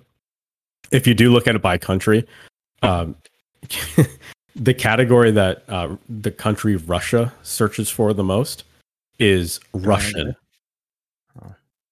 which I didn't know was even a category you can search for, but apparently in Russia, the most popular category is Russian. So apparently you can still search Oriental. So, I don't know. What's fucking It is fascinating mission? if you go to these charts. We probably should do an entire deep dive one day on these charts. It is very interesting, but I don't know. It doesn't sit well with me, the whole thing. But you know what? Fuck Provorov. Yep. And also, we also have to talk about something that didn't sit well with me over this weekend as well. I feel like it's Leafs Habs. And it was the Maple Leafs and the Habs. And just, I have a friend who is a big fan of the Montreal Canadiens, which that's another thing for another day of people just picking fucking random teams. And all of a sudden you decide to pick the fucking Montreal Canadiens. But nevertheless, I said to them, the Leafs are going to run over the Habs tonight, right? And after the first period, it looked like I was absolutely right. And then after that, it was all downhill. And it's just, I don't think we need to spend too much time on this, but Jesus, guys, like it almost seems like clockwork with the Maple Leafs, where they'll play against Boston in Boston and they lose the game, but it's a tight 4-3 game and they fought the whole way through and you're kind of proud of them at least. For this game, you lose to the Montreal Canadiens, who don't even have Cole Caulfield in the lineup. Mutombo's out there stopping pucks left and right. What's going on here? It's almost like, okay, so here's the thing. It's the NHL, and everyone's just really good, right? Like, Montreal's a bad team, but like, these are professional hockey players. Like, they're actually really good at what they do, even though they're the shittiest team in the league. They're not the shittiest team. They're close to the bottom of the barrel. Yeah. So maybe that will make me feel better when we see stuff like this, but you go up 2-0 in the first period against the Montreal Canadiens, and you end up losing that game to some guy named Pitlick. Lance Pitlick. Rem. Lance was an old defenseman. If you gave me Senators 99 guesses, I would not have guessed this man's name is Rem. Or Lance, for that matter. So can we call him Kylo Rem? Kylo Rem. Pitlick. Well, here's the thing, Maggle. The Leafs have an issue, I think, of, how do I say this? Playing down. I think they get playing lazy. To the level of their opponents. I think they get lazy. There's still no killer instinct. It's just not there. It isn't. If there were killer instinct, we would never talk about the Phoenix Coyotes. We wouldn't talk about the Montreal Canadiens. We wouldn't talk. They need to be stepping on those teams. Well, they stepped on the Red Wings. The Boston Bruins are 37-5 or some shit. Okay, that's an exception to the rule. This is a historic team. Like, that's I understand that, but a few years ago, the Tampa Bay Lightning also stepped on everybody. Like, the teams, and they also got swept by Columbus in the first round the year before. That's cool. They have 2 cups. We haven't had one since '67. So there's just a significant lack of taking everything seriously. And it's just, again, you said it. They were up 2-0. How do you not lock that shit down against an AHL team? They're supposed to be the big 4 all-stars. It's, I mean, if you want to say that too, Boston lost to Ottawa, and then they lost to Toronto, and they lost to the Panthers. Okay, how many games they lost to the Phoenix Coyotes? Twice this season. No, they lost 4-3 to Phoenix on December 9th. Okay, twice. All of them. Yeah, and then they lost again to Ottawa on the 27th. So, I mean, it's not like Boston's without their losses to teams they shouldn't be losing to this year either. Like, they're out of the however many games they've lost this year, the majority of them were teams that they should have absolutely won 10-0. Again, I defer back to the fact that this is not new.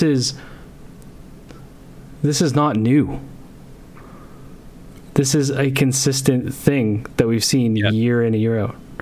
And that's my concern. I understand it's a regular season game in January, and who cares? They're going to make the playoffs, and Montreal's not. And the very next, or not the next night, I guess 2 nights later, they're going to play the Islanders. They're going to stomp them 2. At least that's the score. Currently, yeah. Who knows? They end up losing this game fucking 7-5.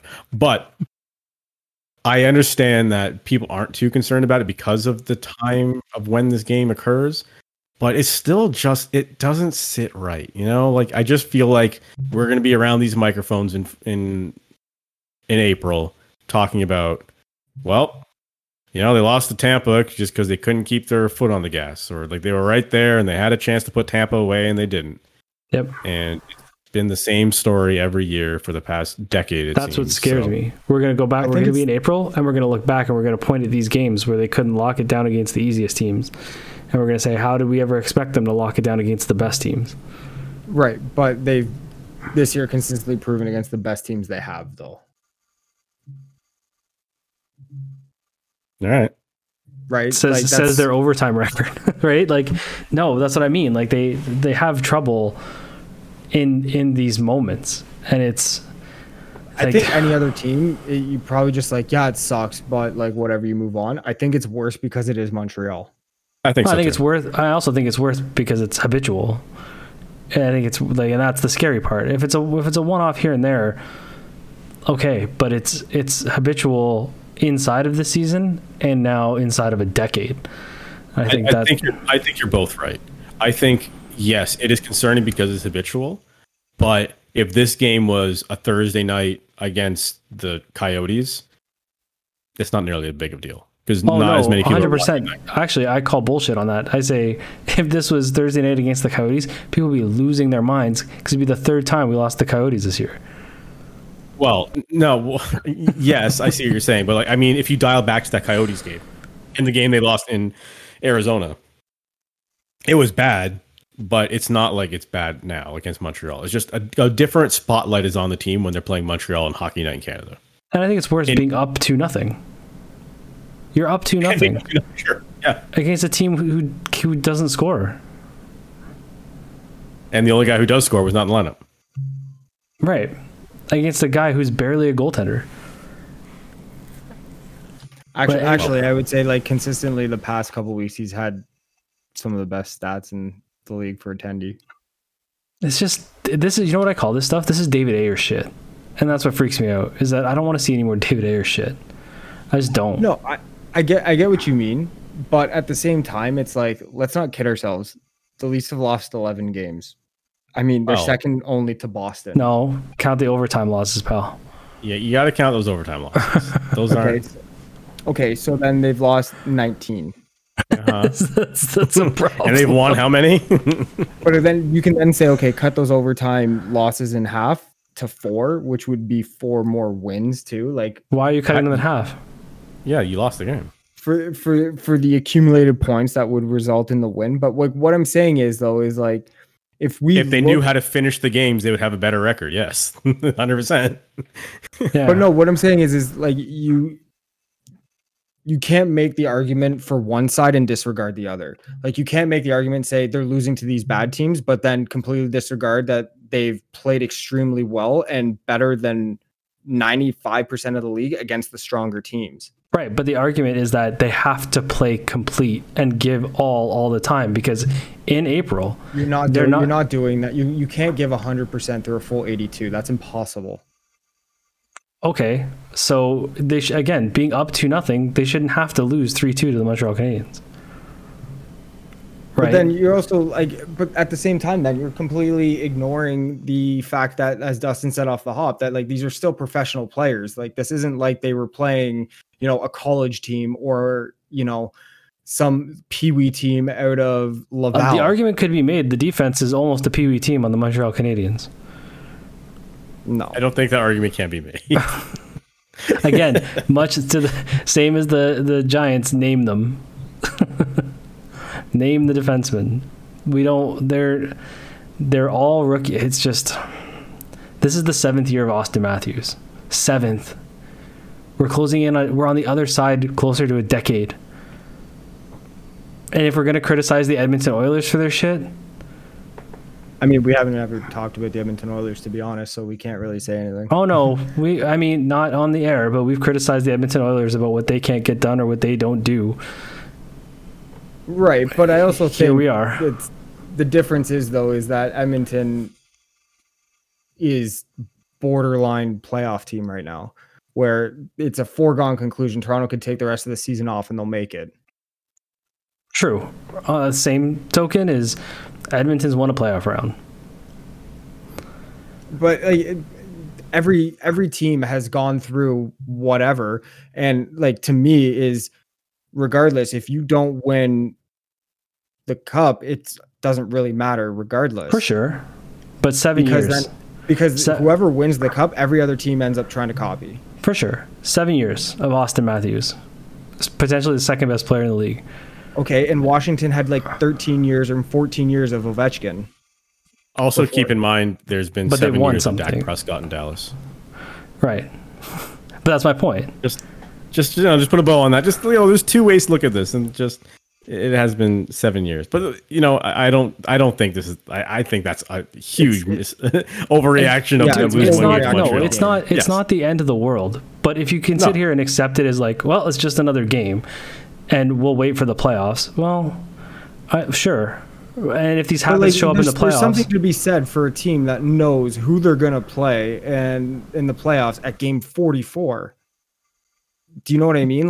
There's something to be said about the mentality that you know where you're going to be playing, you know who you're going to be playing, and it's almost a foregone conclusion for the rest of the year that these dudes are still human, that they're going to have checkout games regardless, especially against a lesser team. Like you've played, when you went and played against shit teams that you weren't trying nearly as hard. Understood. I also wasn't playing for the Toronto Maple Leafs. So you just want to see something different from this team. And this is the stuff where it's like, this ain't different. But then by your logic, you're expecting them to go like 75-6. No, I just don't want to see continuous losses against Phoenix and the Detroits and the Montreals all year. So the only acceptable losses against good teams. Yes. Yeah. No, that's flawed logic. Yeah. That's easy. No, okay, so I think that's flawed logic. I can't ignore this. I'm just looking over at fucking Monday Night Raw, and why is this happening? Why is Kurt Angle doing the DX thing? So like when DX came to the ring, I thought I saw like some asshole in a red shirt, and I'm like, oh shit, did they get daddy ass? Like they actually let Billy Gunn show up on Monday Night Raw, and like, oh no, that's Kurt Angle. What the fuck is going on? Why is the gremlin Kurt Angle walking around? Anyways, doesn't matter. We got to move on because also a team that can't find a way to the win column is the Toronto Raptors, who look like they are a shell of what they were only a few years ago in 2019. It's probably, if you ask most people, it's probably time for them to fold up the tent and call it a day on this season. But this is the hardest thing about this situation is because the NBA is so stupid and how there's 10 of 15 teams make the playoffs. So you can be a bottom 5 team in the Eastern Conference and still be sniffing the playoffs. So the Raptors right now have been horrible. Yes. The Raptors right now are 5-5 in their last 10. They just beat the Knicks last night. But before that, they lost 3 straight to the Celtics, the Timberwolves, and the Bucks. But with their record of 21-27 right now, they're a game and a half back of the 10th spot in the East, and they'd be in the play-in game. They're also 6 games back from the bottom of the league. Let's chase mediocrity. Let's chase it just scratching in.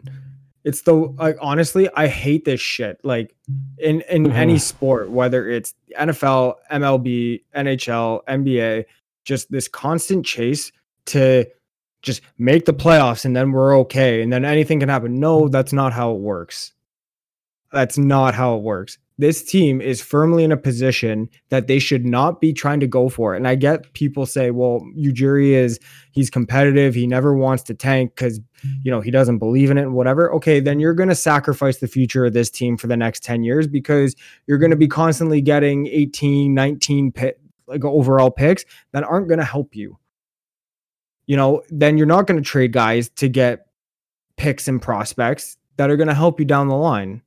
And you're going to be now for the next, we're going to be like we were in the early 2000s. That's what this rap team is going to be.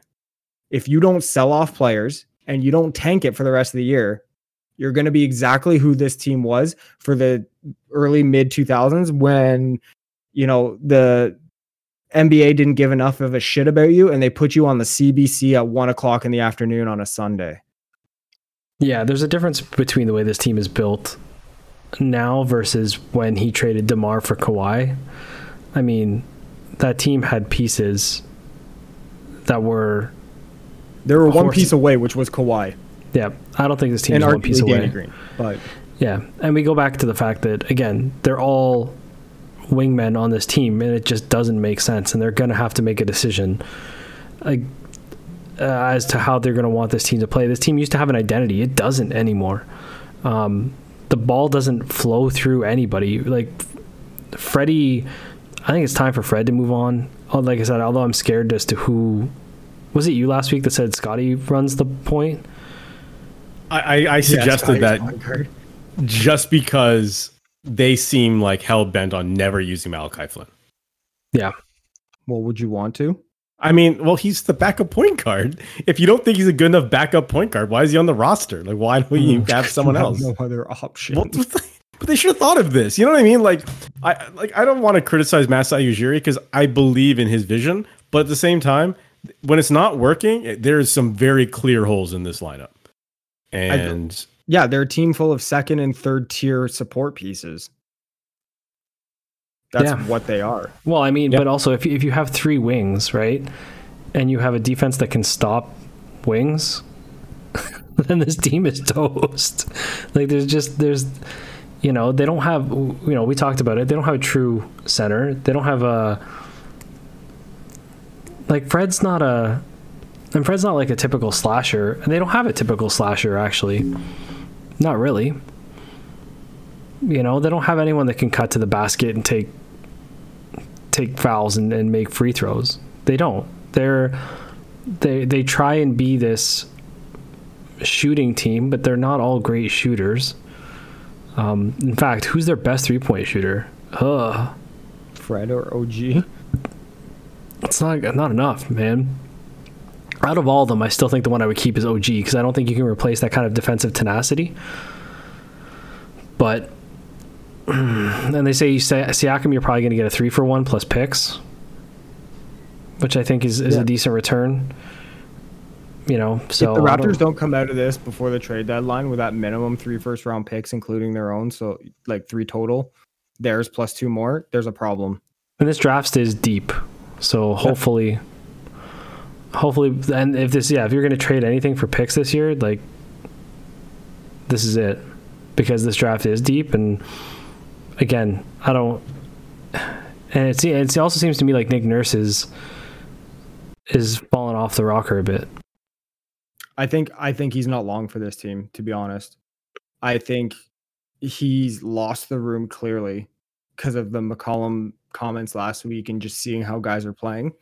And which is fair. Like, he won a title and then 4 years later, it's going to happen, right? No coach is forever unless you're Mike Tomlin and coach the Steelers, because every coach who coaches for the Steelers coaches until they decide to leave. But don't let's not get it twisted. That doesn't mean Nurse is not a good coach. Whenever he leaves his team, he's going to have 5 or 6 teams that will be seriously considering, if not ready, to fire their current coach to have him go in. So I think it's a mix of both, not having enough and Nurse kind of losing the room. It's honestly that perfect storm you never really want to see with a team, right? It was, back to the Leafs. We saw it with the Leafs in the Horacek years, where the year or two before, they had guys, but none of them were top line players. They were a team full of great support pieces. We all said, put Phil Kessel on a team where he's not the guy and he does fantastic. And then he goes and wins 2 cups in Pittsburgh. Tyler Bozak, he's not your number 1 center, but he'd be a great second, third line guy. Goes to St. Louis, third line center, wins a cup. Right. So I think that's kind of a similar issue where they're facing now. The problem is it's not that I don't think Ujiri sees it. I think he just thinks that he can do it without mortgaging, like, tanking.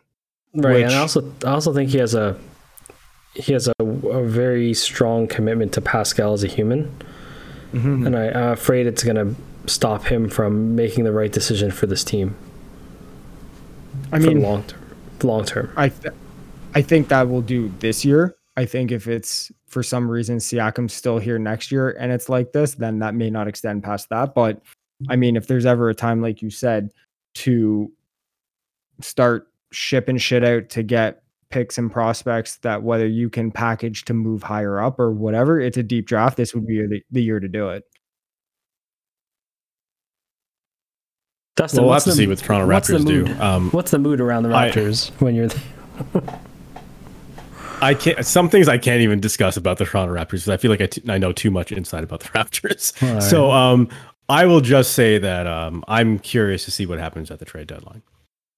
But I'm also curious about this other story that came across my desk today. And I don't know if you guys saw this one.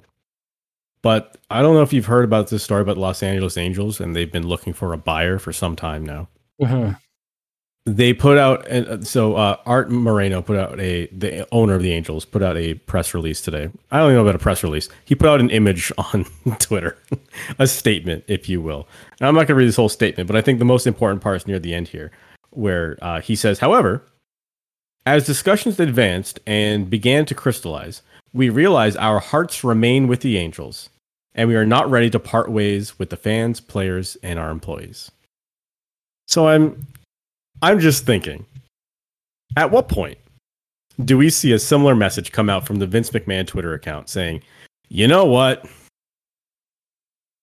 As discussion has advanced and began to crystallize, we've realized our hearts remain with the WWE Universe.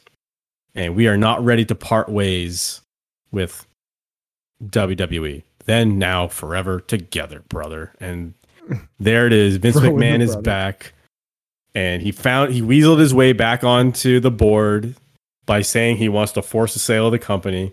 And now they're going to do their due diligence and say, you know what? It probably makes the most sense for us not to sell. And I'm back, motherfuckers. And Paul, you're fired. And I'm going to take over this thing with me and Bruce and fucking dynamic dude over here. And that's going to be it. That would tank the company, no? It's this company. Who cares? Right. It's not about whether who cares or not, but as a product, that company wouldn't survive because the stockholders love Vince. When Vince came back, and I don't know if it's the sale or Vince coming back, the stock sky. It was probably the sale, but yeah, it's an anticipated sale, right? But Wall Street loves Vince, so I don't know much about that. Well, but no. you can spin that though. You can spin it by saying when Vince came back, the stock went from $60 to $90. It's like, well, yeah, because we thought there was going to be a sale. But you don't have to spin it that way, right? You can just say, oh, yeah, Vince came back and the stock grew by 25%. That's what I'm saying, right? That's so I think if that's the case, I think someone better check Triple H's Amazon search history. He's probably looking for 2 to 4 packs of pillows to under Vince when he's sleeping. I just think all the good credit that he built up with when Vince is gone, and then everything that came out was the morale was better. Everyone bought in. Everyone felt good. The fans enjoyed the product much more. And I don't know how that company survives going back to Vince in the same state that it is. Like as a, WWE product, like you said, the stock may not tank. Shareholders may still love them, but I mean, fans may be like, I'm not doing this again. It's possible. I mean, how, not to be morbid, how long do you think Vince is for this earth? Well, I think he comes back, like you said, Triple H may make it real short. He might outlive Triple H, honestly. Well, he's got the money to freeze himself. Well, Vince just lost his mother recently, and I think she was in her 90s or she was 100 something. So you got to believe Vince has another 20, 30 years in the tank, and he's 77. But well, his father went earlier though. So he did, but I'm just saying, like, he has good genetics. Guys in the gym all the time. Split the difference. He's in the gym all the time because he's got a needle in his ass. I don't know if that's true or not, but nevertheless, he is in the gym all the time, so he's got to be in good health. All the man eats is chicken or turkey sandwiches with mustard on it. Like Liver King. Burger King. No, Liver King. Oh, they said Burger King. No, I mean, I wish. By the way, that Burger King long cheeseburger is actually pretty good. What? So they essentially took a double cheeseburger and they just put it on the Burger King chicken sandwich bun. So okay. But it was kind of nice. It's a nice change of pace.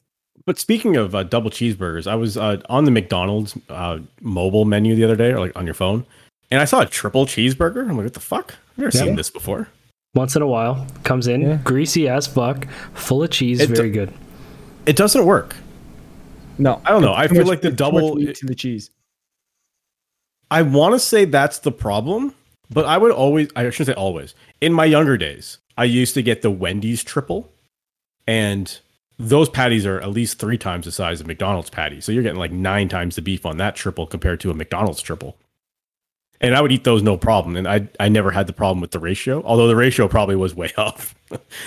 But I don't know. I just bit into this triple for McDonald's. I'm like, this doesn't taste right. I feel like the 2 is like the perfect amount for those patties. So then is it double cheese or McDouble? I go back and forth on this. I think the double cheese is the right way to go because you get more cheese. But I don't hate on a McDouble. I'll eat a McDouble all day. Yeah, like, I mean, if I had a choice, if someone put both in front of me, it'd be double cheese. But if someone was just like, you can, like, here you go, it's a McDouble for free, and they're just handing me one, I'm not going to be upset. Nope. Not at all. Right? I'd be very happy if someone gave me McDouble right now. Jim may not remember this. There's a video floating around about this dude when we were in high school who ate, like, how many Whoppers was it? Or Baconator? Or what was it, like 16? What's his name, like Chris Bird? Or Bird? Wait, he ate 16 Baconators? No, not 16 separate Baconators. No. He stacked them all together. Or 16 patties or something. Some Bird. It used to be on YouTube. Yeah, and this fat fuck. The grease, it was disgusting. It was like old, like low res fucking Nokia recording on a phone. But dude, you could see the sheen of the grease just pouring on this man's chest. If that guy's alive today, it's a medical miracle if this man is alive. I think Chris Bird was his name. I'm gonna Google this. Yeah, well, he was friends with Murray, right? So yeah. Anyway, they used to make him just eat stuff and film it, and they would put it on YouTube. But yeah, they were the originals then. Yeah, like a 16 patty Baconator. He would eat like tubs of ice cream just sitting there, and they'd film it and put it online. Gross, dude. Yeah, it was disgusting. But yeah, no, thank you. But yeah, before the WWE thing. Sorry, I was just gonna say, like, my last thing is, if you're Triple H, how are you not pissed about this? Yeah, I don't. It's Terry Bird. What? Terry Bird. Terry Bird. Thank you. He's alive. Yeah, I don't know how. Super riff now.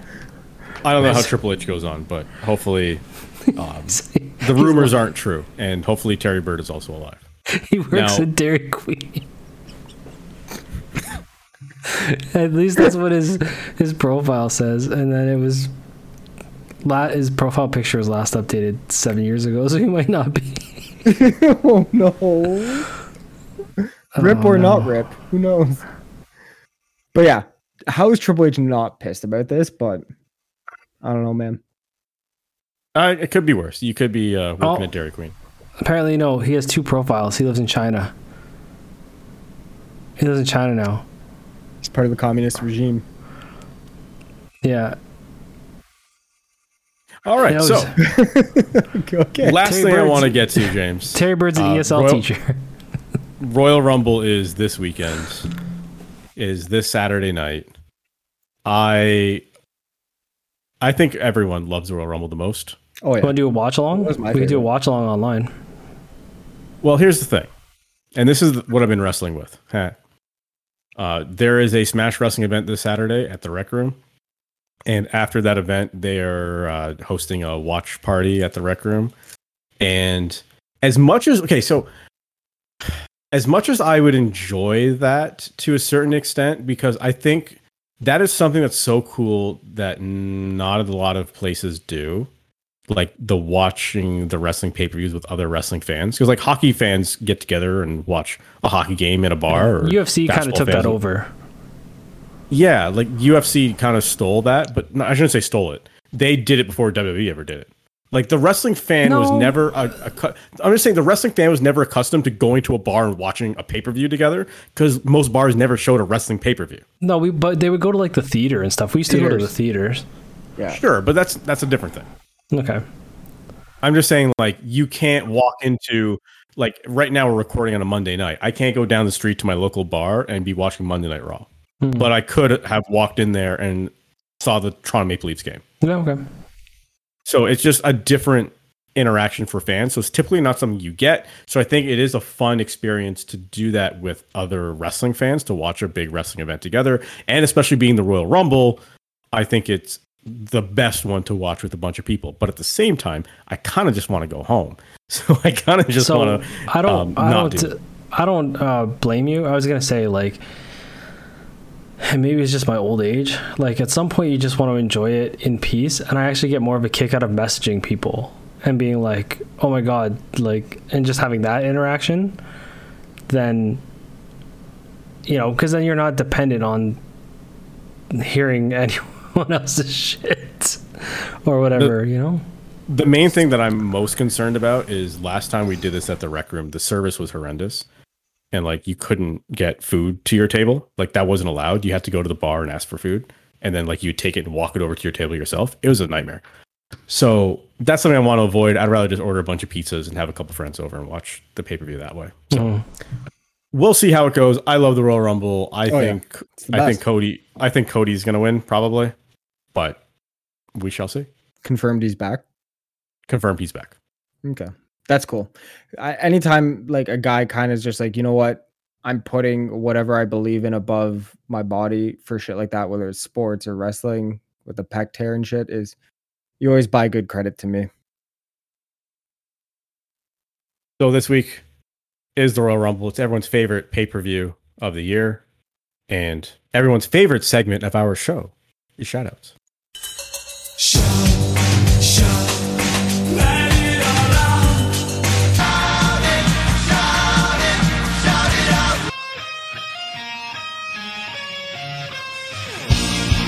That's right. It's everyone's favorite segment of the week.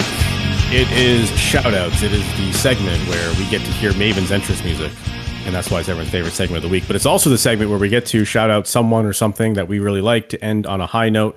And I'm going to go first because I don't know if it's a high note necessarily, but it does need to be shouted out. So this past week, we did lose a member of the Briscoe brothers. Jay Briscoe died in a car accident this past week. And man, that guy was just so good.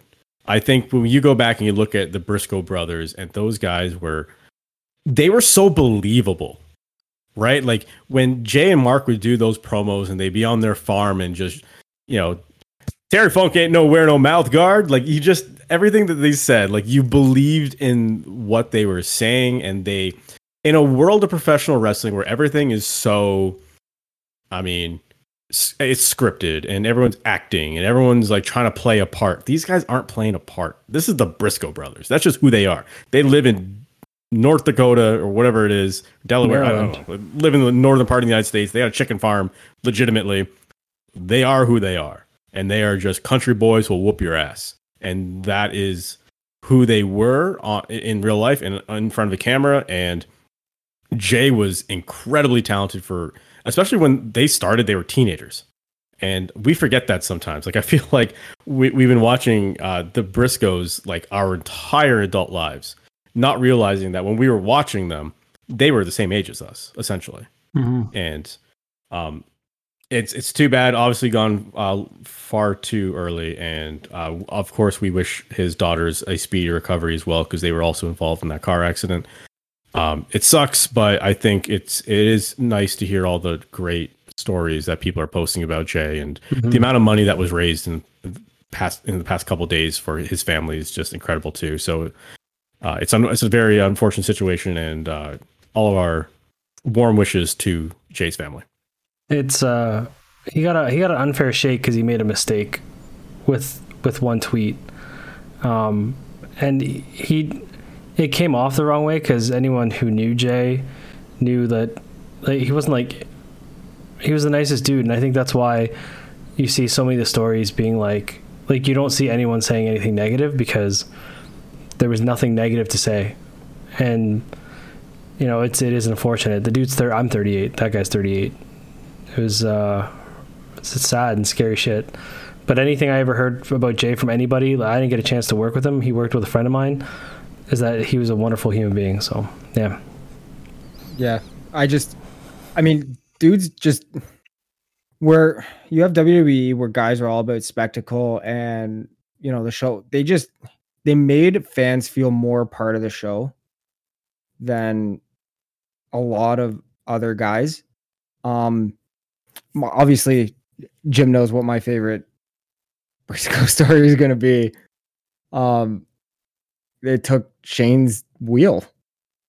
Was that during the street fight? That's the ROH show. It's Section C. Hold on. He's got it. He's got the DVD. He's got it, yeah. I'm pretty sure that was it. I know I'm going to have to watch this tonight now. It's on here somewhere. So yes, I have the DVD right in front of me. It's Ring of Honor, Death Before Dishonor 8 in Toronto, Ontario, June 19th, 2010. That was it. It was the Kings of Wrestling, which of course is Claudio Castagnoli and Chris Hero, against Jay and Mark Briscoe for the World Tag Team titles in a no disqualification match. Yeah. So we took our buddy Shane's wheel off his wheelchair and handed it to the Briscoes, and they kept tossing it back and forth and using it as a weapon in the match. And it was just like, dudes just knew how to put on a show, man. Like both of them. And Jay was just, I don't know. It sucks when you have guys that just live to entertain people and were good people lose way too early. So this DVD, I met Eddie Edwards that night. 2010 Ring of Honor was obscene. Banger. Oh, it was fantastic. That was probably the last time I was a wrestling fan. Opening match, Kevin Steen versus El Generico. Mm. Of course, as people know now, is Sami Zayn. All Night Express, which I believe was Rhett Titus and Kenny King against Up in Smoke. Yeah, Delirious Austin Aries. So Eddie Edwards was in this 6-man match. Eddie Edwards versus Colt Cabana versus Roderick Strong versus Sean Daivari, Steve Corino, Tyson Dukes. There's a name for you. Christopher Daniels versus Kenny Omega. So that night I met Eddie Edwards, who's a really cool dude. He's really nice. We hung out. He's like, "Oh, you guys are back." He hung out for a bit, talked. And Zombie Princess, what's his name? Oh, Jimmy Jacobs. Jimmy Jacobs. We met Jimmy Jacobs that night. He was a really nice guy too. And then, of course, in your main event for the Ring of Honor World Title, Tyler Black versus Davey Richards. Yeah, incredible. Like, just good show. Yeah, watch it. You may see Jim and me on the thing if they cut to when we give the wheel to use as a prop. And we started the Section C chant. Proudly, we started the Section C chant. Yeah, I'm gonna have to watch this tonight. Yeah. Anyways, your shoutouts. Jim, yeah, you know what? I'm just gonna leave it at that. I think that's enough to go on. I don't think we need anything else. That's pretty profound, and I'm gonna leave it there. Okay. I think Maddie wanted to use a shout out though.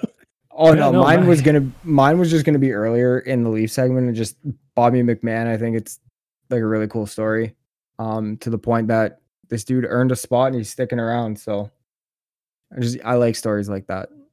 You know, guys that always the underdog who just never drafted, just said, you know what, don't care. I'm gonna put my head down and work. Had his opportunity to go to the other teams and potentially, you know, play a lot sooner, but he wanted to play here and with this team. And even his dad had said, you know, that team probably not going to crack the lineup. And he's just said, you know what, that's where I want to be. So heads up, by the way, that Ring of Honor thing was actually Border Wars 2012. Okay. And it was the Briscoes though. It was them against Haas and Benjamin. Yeah, it does have that one too.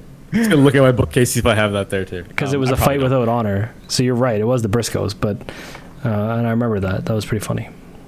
Yeah, but they were that was like I said, probably the last time I was a true wrestling fan, and it was because of, honestly, like, to me it was like Eddie Edwards, the Briscoes, Steen, like those were the dudes that I was a fan of wrestling. And then I just feel like that's when, the era when it just started changing and wasn't the same anymore. I don't know.